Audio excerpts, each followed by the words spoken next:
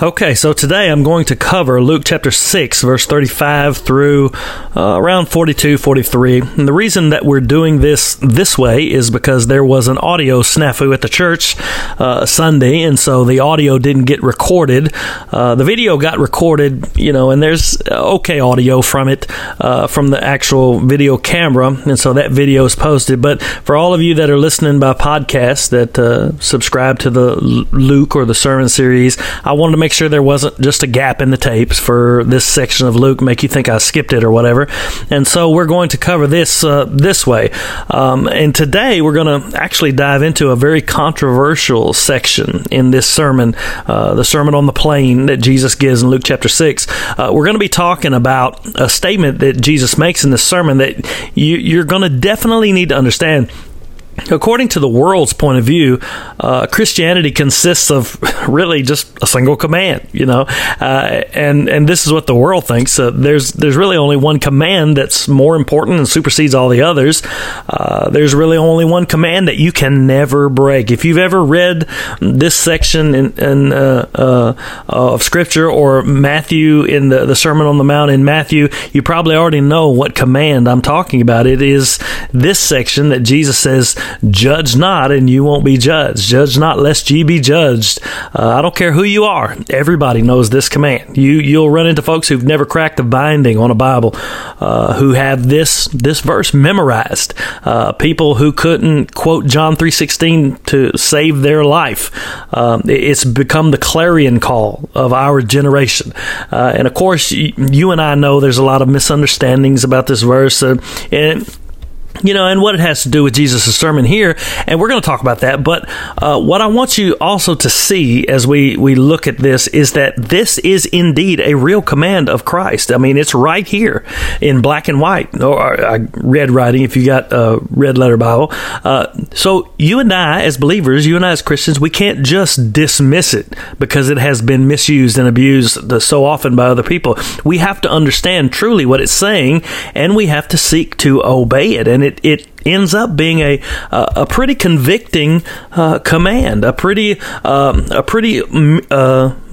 good-sized mirror that's set in front of us that shows us our hearts and shows us what we're supposed to be. So before we just dive into all of this, let me actually read the text for you. I want to start in verse 35. If you got your Bible, Luke chapter 6, verse 35. And the reason I'm going to start back in verse 35, which we read last week, is because the context is very important to understand what Jesus means by do not judge. And so we have already talked about in this sermon, he has shown us the Beatitudes. He's shown us those are the characteristics of the born-again heart. It doesn't mean perfection. It means that you mourn over your sin. It means that you are broken over sin, that you hunger for righteousness. And he also showed us in that same vein that we are to love our enemies. And we saw the nature of that command, to love your enemies and to seek to treat them not the way that they treat us when they hate us for Christ's sake, when they persecute us for His name's sake, but to respond to that with love. And that's really the same context Jesus is talking about here. In verse 35, he says, "But love your enemies. Do good and lend, expecting nothing in return, and your reward will be great, and you will be sons of the Most High, for He Himself is kind to the ungrateful and evil." Then verse 36 says, "Be merciful just as your Father is merciful. Do not judge, and you will not be judged. Do not condemn, and you will not be condemned. Forgive, and you will be forgiven. Give, and it will be given to you. They will pour into your lap a good measure, pressed down, shaken together, and running over. For by your standard of measure, it will be measured to you in return." And he also spoke a parable to them. "A blind man cannot guide a blind man, can he? Will they not both fall into a pit? A student is not above his teacher, but everyone, after he has been fully trained, he will be like his teacher. Why do you look at the speck that's in your brother's eye and do not notice the log that is in your own eye? Or how can you say to your brother, 'Brother, let me take out the speck that is in your eye,' when you yourself do not see the log that is in your eye? You hypocrite, first take the log out of your own eye, and then you will see clearly to take out the speck that is in your brother's eye." So when we look at this section of Scripture, it's important for us to take it as a whole. Jesus is speaking about the nature of what our love to our enemies looks like. He's speaking about what love does, as he did in the earlier section, talking about do good to those who hate you, bless those who persecute you. But he's showing us what the heart looks like that actually loves their enemies. And it's a hard command for us to understand. We'll get to do not judge in a moment, but before we do, we need to make sure we understand he's telling us what that love looks like in our hearts. He says, be merciful just as your Father is merciful. He's talking about mercy to the enemies that we're supposed to love. Remember verse 35, but love your enemies, do good to those, lend, expecting nothing in return. Your reward will be great. You will be sons of the Most High, for he himself is kind to the ungrateful and evil men. The very next word, be merciful just as your Father is merciful. It's the same context. We are to love our enemies by being merciful to them just as our Father is merciful to them. Now, when we talk about God's mercy, we're seeing, we tend to forget just how patient, kind, and merciful God is. Of course, you can see in the magnitude of God's mercy toward us in salvation, that he provides for our sin to bring us into right relationship with him, and the giving of his Son to die on a cross. I mean, you just can't get any more of a beautiful picture of grace and mercy than that. But what I want to show you today is that our God is also merciful on a daily basis, incredibly merciful to the lost and dying world, to the rebel sinner, to those who hate him, to those who are his enemies. I mean, just think about before you were saved. The Bible says that you were an enemy of God. The mind set on the flesh is enmity against God. That means hatred. Enmity means hatred. Even as enemies of God, haters of God, rebels who seek to dethrone him and lift ourselves up to the status of sovereign. God was merciful to us. God is merciful today because he's truly sovereign. I mean, he controls all things. He alone provides every beat of man's heart and every breath that he breathes. We're alive today because God has allowed it to be so. At every moment, every second that ticks by on the clock, the sinner deserves nothing but wrath, condemnation, and judgment. We don't deserve anything good at all. But you and I know, as well as we possibly can, that more often than not, even as a lost person, God allows people, sinners, enemies, to enjoy the pleasures of this life. He allows us to enjoy his creation. Today, there's going to be people who are lost, who hate God, who are rabidly seeking to lift themselves up to the status of their own God, serving themselves. God is going to allow them to have a good day today. He's going to allow them to enjoy the creation, maybe a good sunset or a walk on the beach or, something like that, all these kind of things. He's going to allow them to enjoy family, hobbies, a fun time, a good meal. We're going to experience the pleasures of things in this life. There's so many things that people enjoy. I just can't begin to even list them all. And even those who are lost and enemies of God are going to enjoy different kinds of these blessings from God. At every moment, we deserve nothing but condemnation and wrath, but yet, more often than not, the moments of our lives are filled with pleasure. I mean, they're filled with the enjoyment of our families, of our hobbies, of our entertainment, of the creation, of just on and on and on. When we deserve condemnation and what we receive is a moment of enjoyment, that's God's mercy. Today, the Bible says that it's going to rain. It rains on the just and the unjust. Today, there is a godly, devout, Christian, born-again farmer that's going to receive rain on his crops. Right now, as I'm recording this, it's raining here in West Tennessee. And there are farmers in this area that are godly folks that love the Lord, that serve Jesus with their heart, and it's raining on their crops. And, I don't know if they're happy about that or sad at the moment, but it's raining, it's providing for them. And at the same time, in this area, there are farmers that are rabid atheists, that hate God, that could go get along fine, so they think, without God, and would rather not even talk about it. And it's raining on their crop as well. It rains on the just and the unjust. And so what I want you to see here is that right now God is merciful, not just to us who are in Christ. He's merciful to his enemies. How long did you live in rebellion before God saved you? How long did God continually allow you to enjoy things of life and moments of pleasure, all the while you and I were spitting in his face and rejecting the great gift giver while we took pleasure in the gifts that he offered? That, my friend, is mercy. That's a mercy that you and I can't comprehend. He's calling us here to be merciful as he is merciful. He's not commanding us to do something that he hasn't done.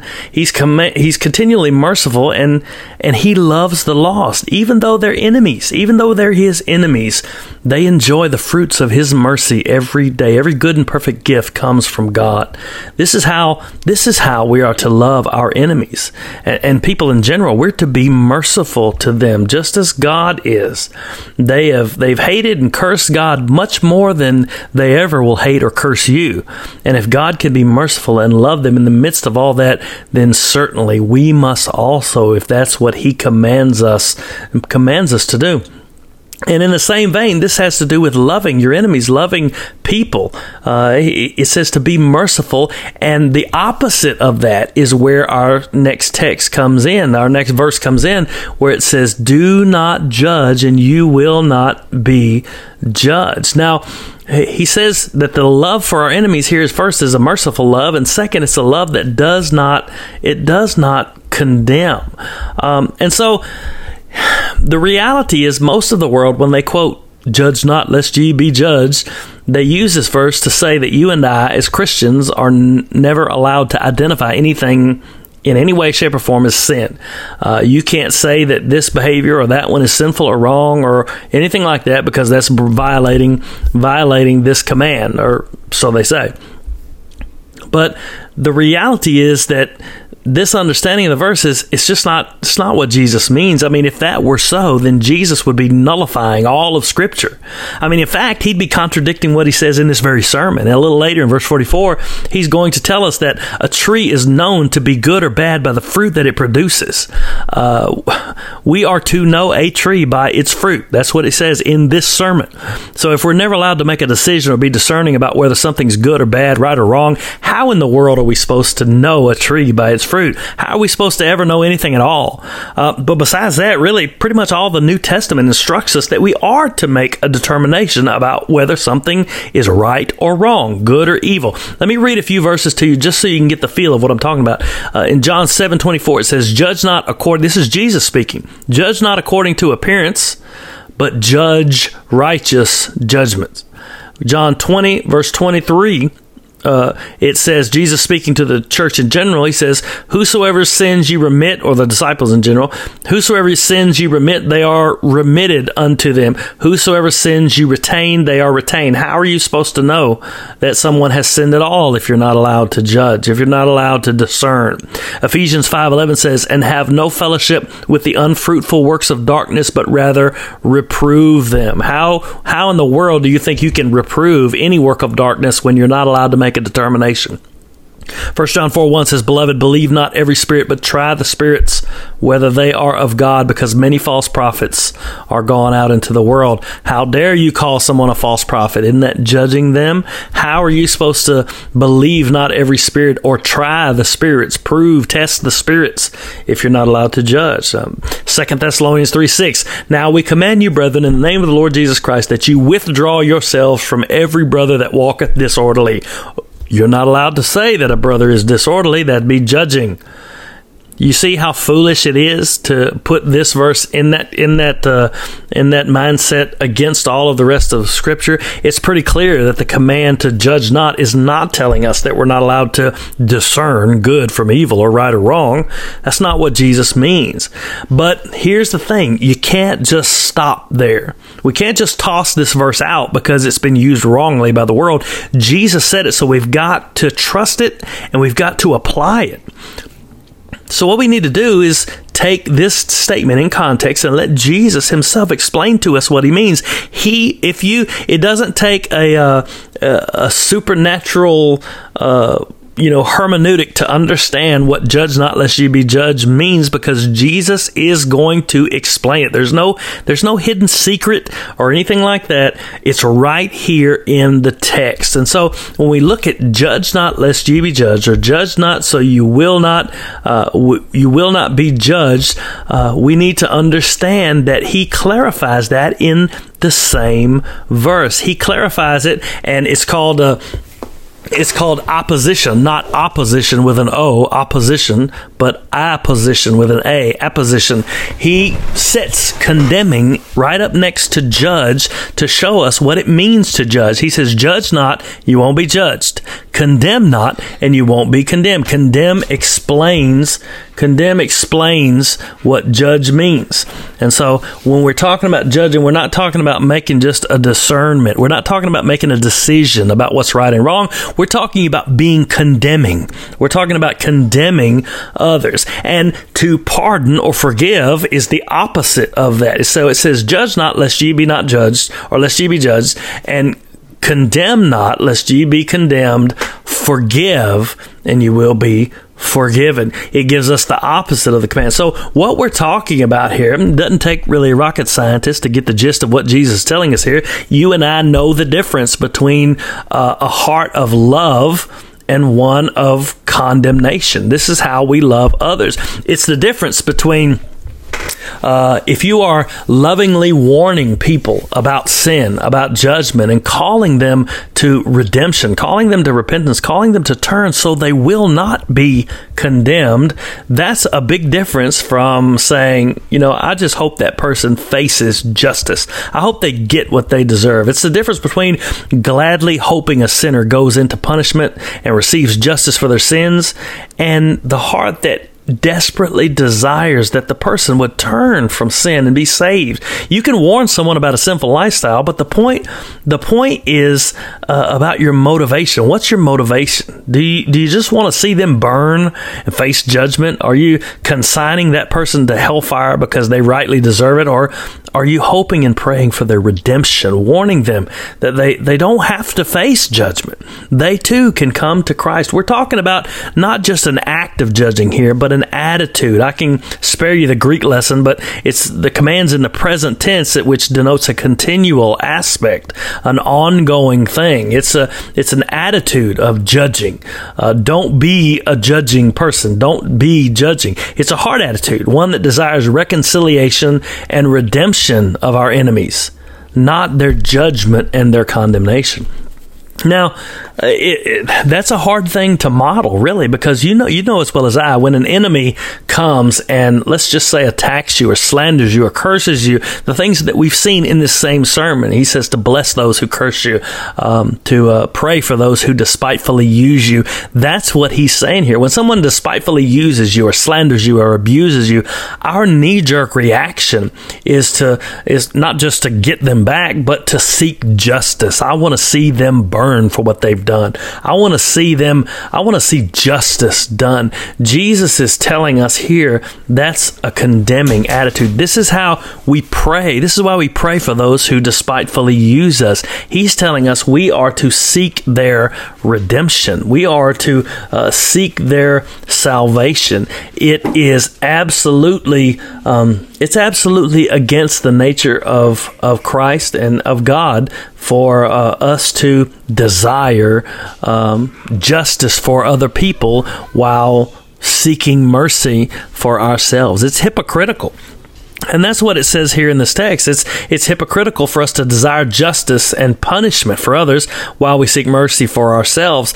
It says that if you condemn others, you will be condemned. And if you forgive, you will be forgiven. Now, this is also kind of controversial. I mean, does it mean that in order to go to heaven, we just need to forgive others? I mean, we don't have to trust in Christ or repent of our sin. Of course, that's not Jesus' intention. Besides, I mean, if you think that way and you take these verses to mean that, if you take it to mean that, then really you are painting yourself into a corner anyway, because you better hope that's not the case. You better hope that's not true, because that means that your forgiveness is dependent upon your perfect forgiveness of other people. So you better hope the test of heaven isn't how well you've forgiven other people. If that's so, none of us are going to heaven. So the point here is that it's hypocritical for you not to be merciful and forgiving of those who hate you, because you too deserve condemnation, and you need to be forgiven. You have no right to withhold forgiveness to others, because you yourself were an enemy of God, and you've been forgiven. We have already seen in this sermon that Jesus showed us the characteristics of the one who is blessed and right before God. That person isn't perfect, but they mourn over their sin, and they understand their spiritual poverty. They're not self-righteous. They hunger and thirst for the righteousness of another. So you see, if you're self-righteous and condemn others, hoping they receive justice, and you don't have any reason to think that your heart's been changed. You don't have any reason to have assurance that your sins have been forgiven, and that they will ever be forgiven when you stand before the judgment bar of God. The self-righteous person who is hypocritically desirous of wrath and punishment for others, they won't be forgiven because their heart has not been changed. They don't mourn over their sin. Their state of mind shows that they are the ones in the woe section of this sermon. Woe to you who are full. Woe to you who are satisfied. Woe to you who laugh now, for you will mourn. They're demonstrating that they have not received forgiveness, nor will they in their current state. And then Jesus shows us that the one who loves as commanded by Christ is the one who gives that mercy and forgiveness generously. He's not stingy with mercy. He doesn't make enemies jump through hoops before that forgiveness will be given. He gives it generously, knowing that everything will be given back to him by God himself. This is the same principle that we've seen as forgive and you will be forgiven. It says give and it shall be given to you. Give mercy as God gives it. Be merciful as God is merciful, is what it said. If you ever wondered about that, the whole shaken together, pressed down statement, Jesus is using a picture of buying grain or corn or whatever in the marketplace. When you went to buy something like that in the market, it was important that right scales were used so people weren't cheated. So the seller's procedure was, it involved measuring out the grain in a container or whatever, and he would fill the container, shake it together so the seed or whatever it was would settle down in there, and then he would pack it down to make sure every inch of free space it was covered up with seed, so the person would be given the right measure. Jesus goes beyond this, saying not only will you receive the right amount packed down and shaken together, but if you give your love, mercy, forgiveness, you'll receive back more. He says will be running over. Your cup will be running over, and men will give to your bosom. Whatever measure that you give, it will be measured to you in return. And so when God is telling us to forgive as we've been forgiven, to give mercy as we have received mercy, He's not telling us it's not a one-way street. We are I don't want to say repaid, because the reality is we've already received mercy. We've already received the mercy. And so it says to be merciful as God has been merciful. Now, what we've seen there, if you just take those sections a piece at a time, what you've already seen is that this love for our enemies that we are to have, this love for our enemies is one that it is not condemning, but it's merciful to our enemies. It's not condemning, but merciful. It's not hypocritical in that we understand that we too deserve condemnation. It's not hypocritical, but it gives that mercy freely. I don't know about you, but that's a whole lot more convicting to me than just taking judge not, you won't be judged to mean you never discern good and evil. It's a whole lot more serious to think that what Jesus is telling us here is to be merciful to our enemies. And he shows us in the next few sections, and we'll wind this up, is he shows us that the reason that we do this The reason that we're called to be merciful as God is merciful and to love our enemies as He loves His enemies. The reason that we do this is, for a couple of reasons. For the first thing we see is that we are to lead people to God by showing who God is. Jesus gives this parable showing this. He says, He also spoke a parable to them. A blind man cannot guide a blind man, can he? Will they not both fall into the pit? He's showing them the illustrations. Look, if this is not your mindset, if this is not your heart, if you haven't been changed, you're blind and you have nothing to offer a lost and dying world. You have nothing to offer your enemies if the only thing you care about is justice and judgment for them and mercy for yourself. He says, you're a blind man, and he was specifically talking about Pharisees and religious leaders here. If you think you're going to grab the hand of somebody and lead them to God, you're a blind man leading a blind man, and what's going to happen? You're both going to perish. He told the Pharisees in another place, he said, you go across the ocean to make a convert, and when you do make a convert, you make him twice the son of hell that you are. And so he says, look, really, if you live this way, if you act this way, if your heart is motivated in this fashion, the only thing you can do is make them like you. You can only make them religious. You can only make them self-righteous. You can only make them into a carbon copy of you, and both of you will receive condemnation. So he says, unless you are loving enemies, unless you are forgiving and merciful, seeking their redemption, seeking to turn them to Christ or see the love of Christ manifest in their hearts, you have nothing to say. You have nothing to offer them. The next thing that he shows us is that we are to be like Christ. In verse 40, he says, a student is not above his teacher, but everyone after he has been fully trained will be like his teacher. Understand, will be like his master. What he's saying, Jesus is saying here, is we are to be like Him.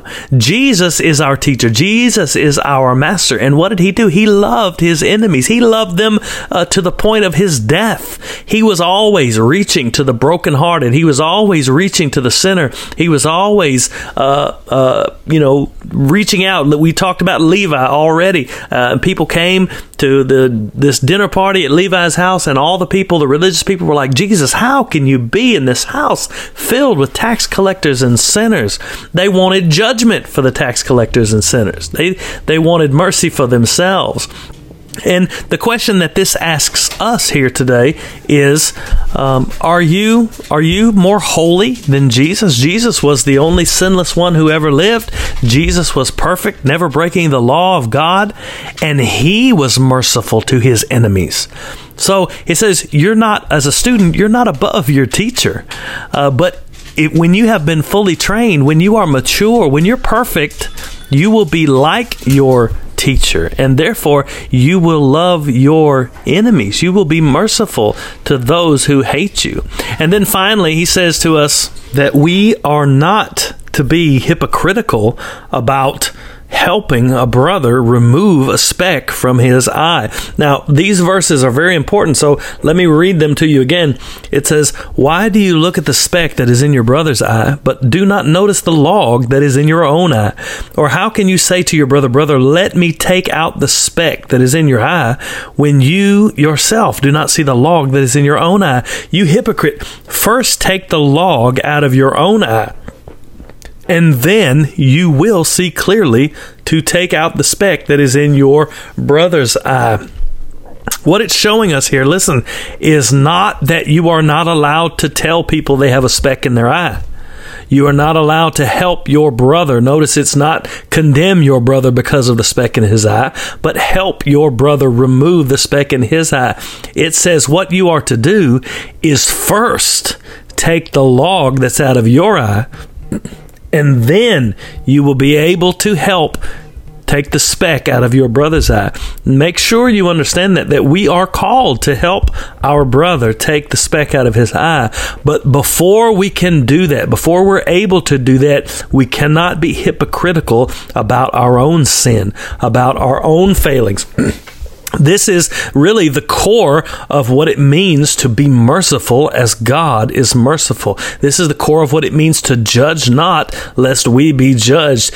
Do not be a hypocrite. Take the log out of your own eye. Understand your own sin. Understand your own need for a Savior. Understand that if it had not been for grace and mercy, you yourself would not have merited anything to do with God. It is all by His grace. You and I have no reason for pride. We have no reason for boasting. We have no reason to desire judgment or wrath to fall upon any other sinner, because it is only by the grace of God that you and I are not that sinner. God was merciful to us, and God is merciful to the world at large and calls us to be merciful as well. It does not mean we equivocate on what God has called sin or wrong or anything like that. We do stand up for what God hates. We do stand up for that, what He has revealed to us in His Word, but we do so with the purpose of lovingly calling people to redemption, not seeking for their destruction, not taking pleasure in their condemnation, but calling them to turn from their sin and trust in Christ. And we are to do that not hypocritically. We're to do that without condemnation. We are to do that. Because that shows the world who Jesus Christ is. It shows the world who our God is. He has called us to be merciful as He is merciful, and He's called us to share the love of Christ with the lost and dying world, that He died for the sins of those who would turn to Him. And so understand that this is very important for us as believers to understand that we're not to equivocate on sin. We're not to go soft on what God has said is immoral or wrong or anything like that. We are to call it what it is, but we are to do so with a heart desiring the redemption of the sinner, not the destruction of that sinner. The first thing that we do is we take the log out of our own eye, and then we see clearly to help our brother take the speck out of his own eye. The point Jesus makes throughout this section is that we are to love our enemies. We are to be merciful to them. We are not to seek their destruction. And so often it's easy for us. It's one thing to say it. We are to love everybody, and that's good. And, we have that sense of that kumbaya moment where we love and it's all good. But the reality is, when someone offends you, when someone attacks you, when someone curses you or does evil to you or despitefully uses you, boy, it's easy. It's easy for that old man to rise up and say, you know what, I hope you get what you deserve. But the reality is that you and I were that man. Just like whoever attacks you or despitefully uses you, we did the same to Christ. We sat in His lap. I sat in His lap and enjoyed the blessings of life and pleasure and enjoyment that He gave. And I slapped Him in the face every moment by refusing to worship Him, refusing to serve Him. I despitefully used Him. I abused Him. I cursed Him with every breath that I took that was not in praise and seeking of His glory. And yet He still gave me mercy. That is the heart that we are to do. Last thing, and then we'll go, is that when we're thinking about this, I tend to think of it this way because, to be honest, that's hard. I mean, it's easy to say that's what I'm supposed to do. It's easy to get alone by yourself after someone has hurt you and say, you know what, I've got to forgive them. I've got to let this go. I've got to stop this. And then as soon as they show up in your eyesight again, that all of that comes flooding back, and then you have to fight that battle all over again. This is the way that I have to think about it. The reality is that Jesus' death is sufficient. It's sufficient for the salvation of all of my sins, for the atonement of all my sins. It's sufficient for the atonement for all of the sins of the person who's hurt me. And if I refuse to offer the mercy that God has offered me, if I refuse to offer the forgiveness that God has offered me, what I am in essence saying is that Jesus Christ, his sacrifice, his life, the death that he died, the suffering that he endured, is not enough for me. I'm saying, when it comes to this enemy, God, I know that Jesus is enough for you to be satisfied. But he's not enough for me. I need them to do extra. I need them to pay. I need them to apologize. I need them to do whatever. When we think that way, when I allow that to rage through my heart and to go through my mind, and I allow that to fester, what I am in essence saying is that Jesus Christ and his sacrifice is not enough. And that scares me to death to realize that's in essence what I'm saying. When I think about it that way, the necessity of forgiving people, the necessity of being merciful as God was merciful, it slaps me in the face, and it corrects my misconceptions and my poor pitiful me moments. So understand that we are called to show forth the love of Christ. We are called forth to call a lost and dying world to salvation. So that's not diminishing that or lessening that in any way, shape, or form. We're called to denounce sin, what God calls sin. So we're not diminishing that at all, but we're doing so with a heart that seeks redemption of sinners, not condemnation of sinners. Maybe today you are realizing that, I don't have that kind of heart. I don't have the heart that has turned to Christ. I haven't ever seen the fruits of the Spirit in my life. He says that if you call upon him, he will answer you, show you great and mighty things. He says all those who call upon the name of the Lord will be saved. He says that if you trust in him, repent of your sin and trust in Christ, that he died for your sin and that he rose again for your justification, and that in Christ the Father looks at you and sees his life rather than your life. He took all your sins upon him on the cross. You understand that. You give yourself to that. You trust in that.